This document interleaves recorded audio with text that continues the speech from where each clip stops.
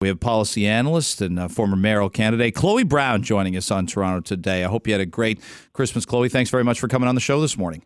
Thank you for having me. Absolutely. And BRYAN PASSIFIUME, similarly, I hope things are great for your holiday. And you, of course, write for the National Post. You're the parliamentary bureau reporter, the PBR. Nobody probably refers to you as that for the National Post. The PBR, that's a new one. That's a new, yeah. It saves time on the business card. I saw this story, and I think this relates to everybody in Ontario. And Chloe, I know you were out there knocking on doors and talking to people about cost of living and how we're doing in Toronto. And we saw this story in the Star that basically documents that Bay Street, of all places, they're losing workers. There's new grads that are moving away from Toronto just because of the cost of living. We're worried about it for the middle class, the hollowing out of that middle class. We're certainly worried that we don't have enough safety nets for people below the middle class. This is really something that it's well documented, and the numbers are only going in one direction. There's people doing really well in Toronto, Chloe, and they want out or need out. When you read this, what's your reaction? I'm not surprised. We live in an increasingly sterile city. So despite the rent going up, it's harder to participate in life in Toronto. I'm 33 now, and it's like I don't go out because to pay cover, the cost of drinks, to pay the cost of transportation to get home, these things just add up. And then when you think about the fact that you're paying so much in rent and oftentimes you're fighting your landlord to get repairs, it's just not worth it anymore. Toronto's becoming less attractive, and I don't think it's ready for the same brain drain that Detroit experienced in the 90s. No, and I watched that. I moved to Detroit in 97. I stayed there through 2007, and I saw a lot of people. I either flee to the suburbs or I saw them just leave the state, period. But some of that wasn't about cost of living. It was just about getting out and wanting a better life. BRYAN, how do you see it? And I'm sure, again, Ottawa, like this almost is a entire Southern Ontario bubble that we're all watching this in. And it's almost all related, as Chloe said, to cost of living, going out, raising a family, home prices, rent prices. Yeah, I jumped ship from Toronto a couple of years ago. I left. It was I got offered the job here in Toronto, but even back here in Ottawa. But even back then, life in Toronto was getting unbearable, and I can't imagine what it's like now. Yeah, Toronto's become an unlivable city. It's a city that's it's full of people who would much rather rename streets than to spend the money on law and order and making sure that people can take the subway home safely without getting murdered every night. And it's terrible. Toronto's seeing a huge downfall. I grew up in Toronto. It's my city. But the idea of the law and order doesn't really affect home prices. Like to Chloe, it doesn't really affect cost of living. No, the Bay Street crowd is leaving because not even they can keep up with the ridiculous cost of living at this point. Like, I used to love to go down into the financial district for an after work drink, and now it's just not worth it anymore. You can make those drinks at home.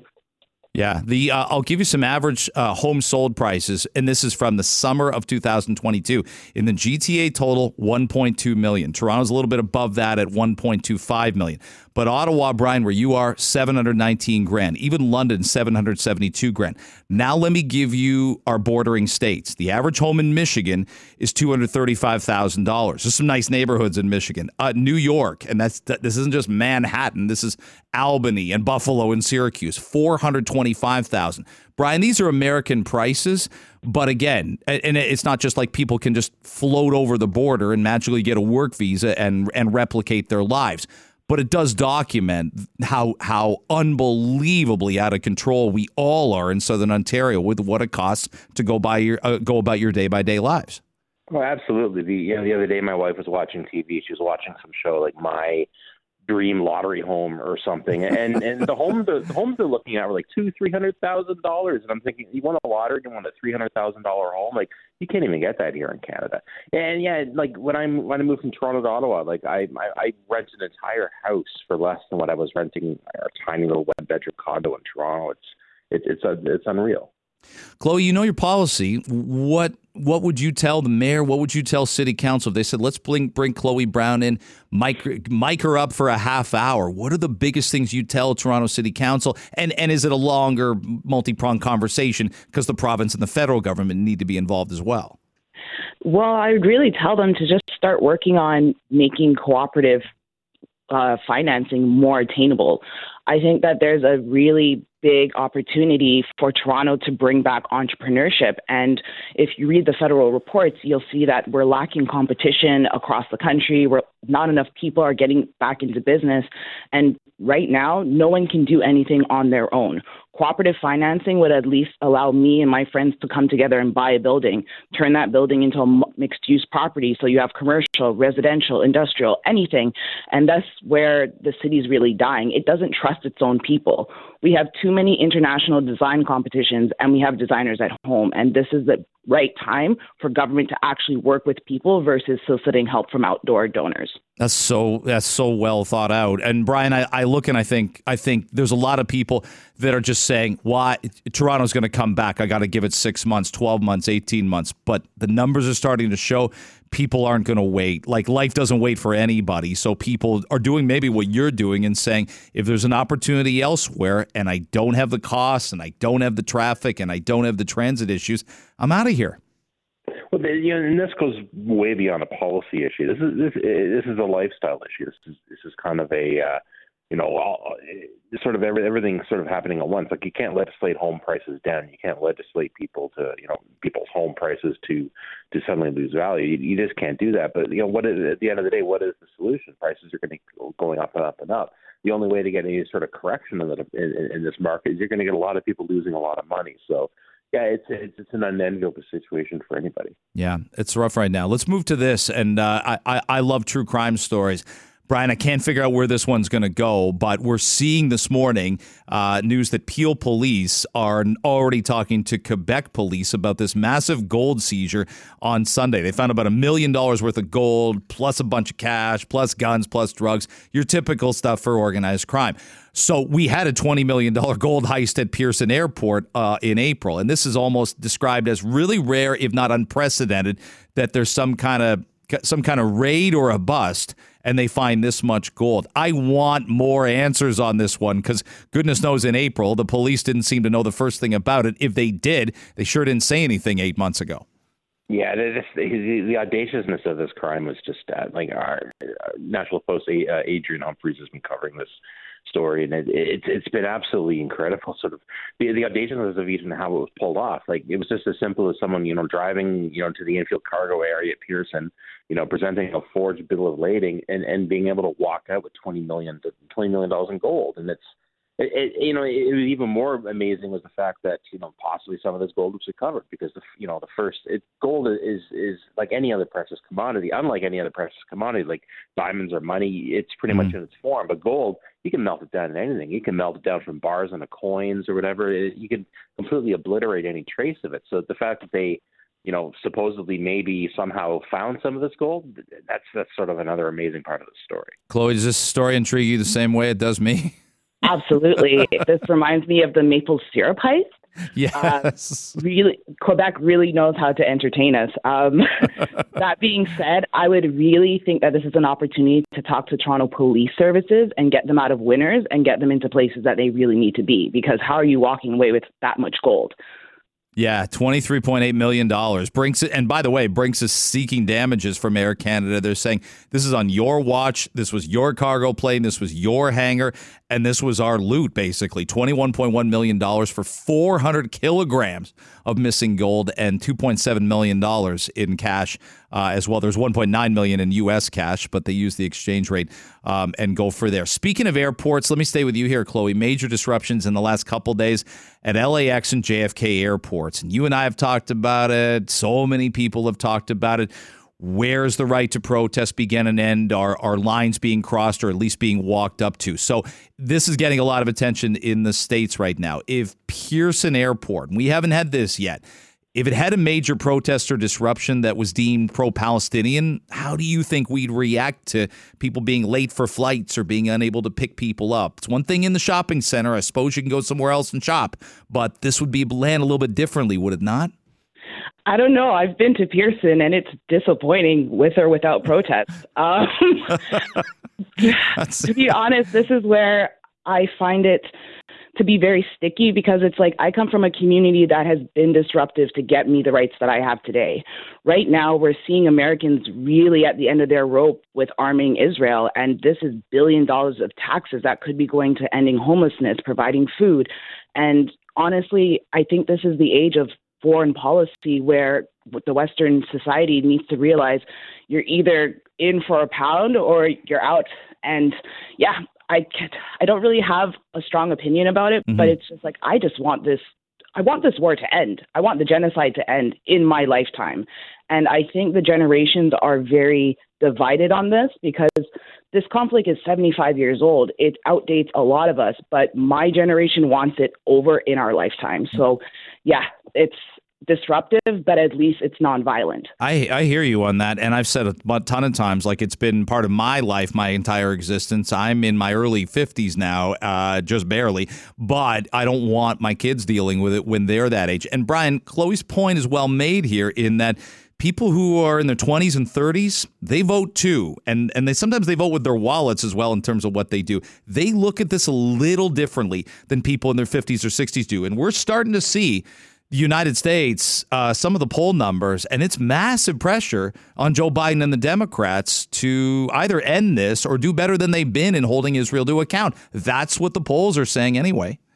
And I'm all for sound advocacy. I think that protesting and make a point is something that is cherished in our society. But these thugs that you see, like these pro-Palestine thugs you see, like disrupting Christmas.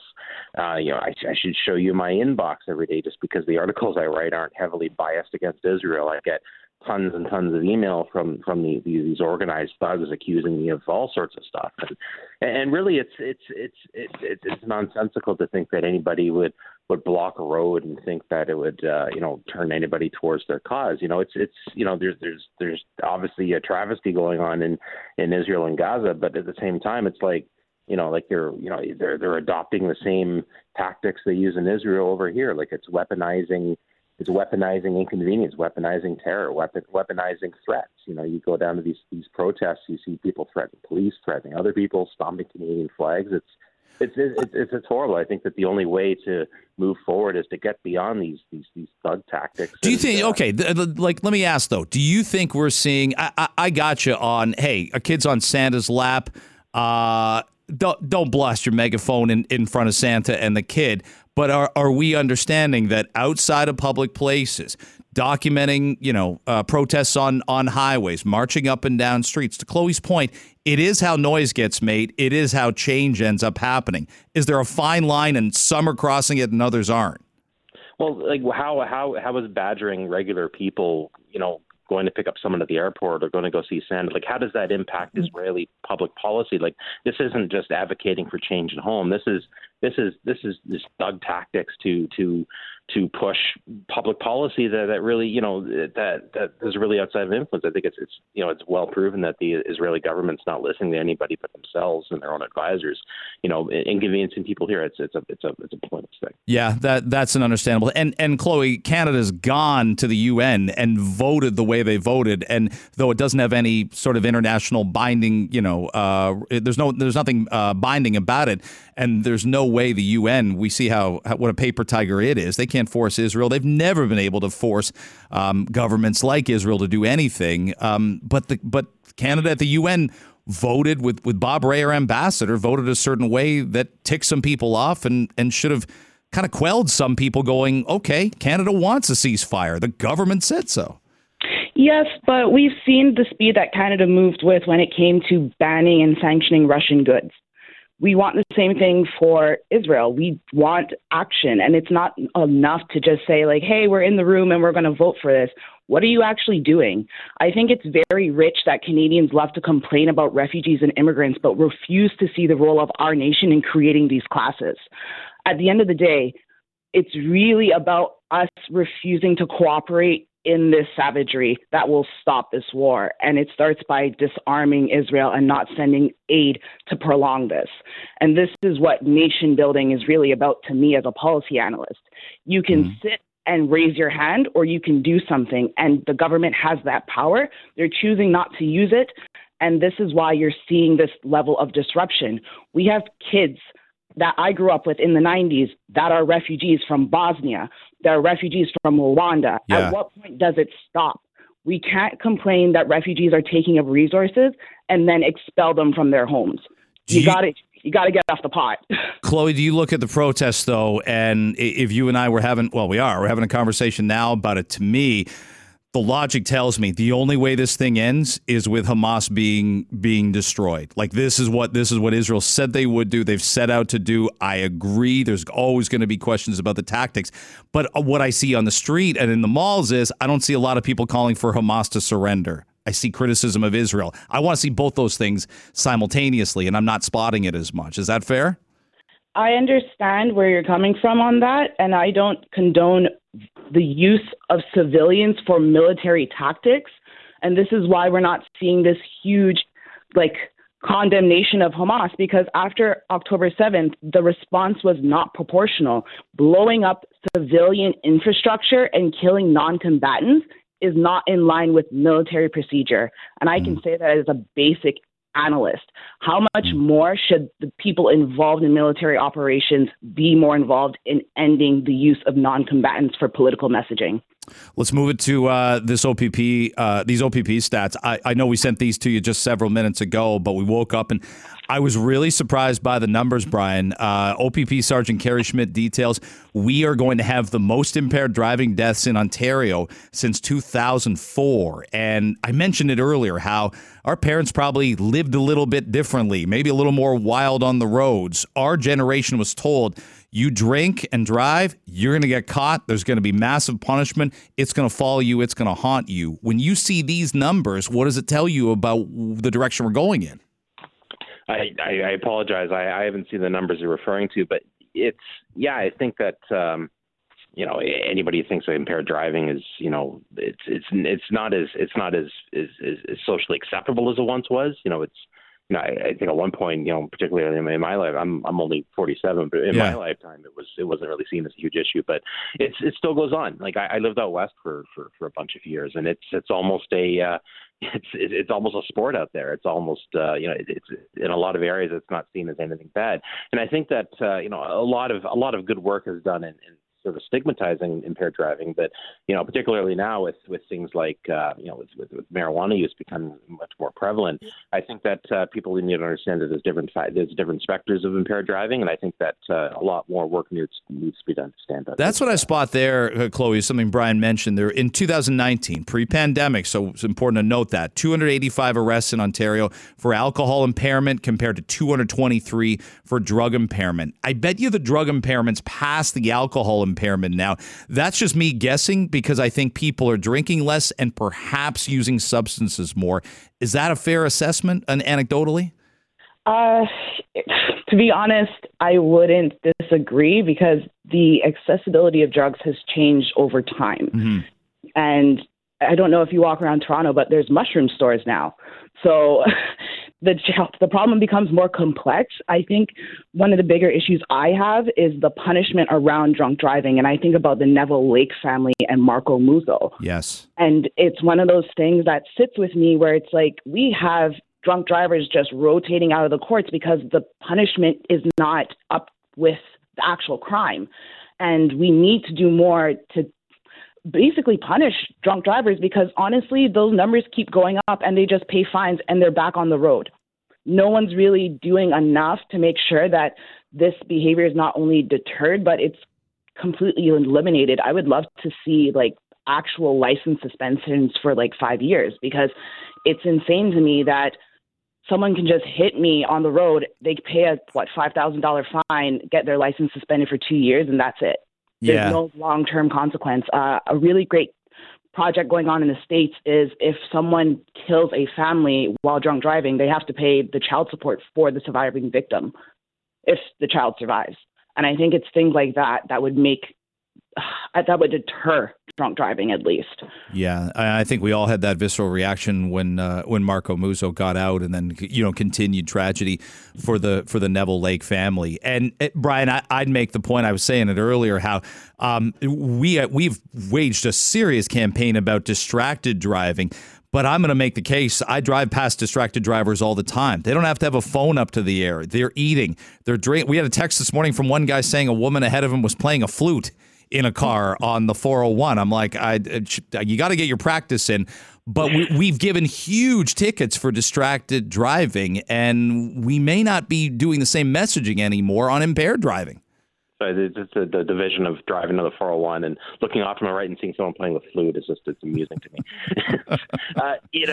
One of the biggest complaints I've heard from some of the cops I've known over the years is that once you get behind the wheel, it just seems like the criminal penalty threshold just goes way up. Like, for example, if you were to, just get a knife and stab somebody, you go to jail for the rest of your life. But if you purposely drive into somebody with your car, you're out of jail at 10 years. Like, there's such a huge disparity. It's a huge disparity when it comes to offenses committed behind the wheel and outside, and it just goes right down to drunk driving. It's one of the things my cop buddy always says: you want to kill somebody, kill them in your car. All right, you'll be up before your kids grow up. I got a minute left, and if I don't pay homage to this legend, I will greatly regret it. Denzel Washington turned 69 today. I often get into arguments with my friends, and I say he's had a greater career than Tom Hanks. I even am going to go ahead and say it. He outacted Tom Hanks in the movie Philadelphia. I had tears in my eyes at the end. It might have been the Neil Young song. Agree or disagree, Chloe Brown, Denzel Washington, he's the greatest actor of our generation. He plays bad guys and good guys. Tom Hanks is always Mr. Clean. Come on. Yes, I will say one of my favorite movies of all time is John Q. It got me really into thinking about medical debt. I cry when I really need a good cry. I put that on.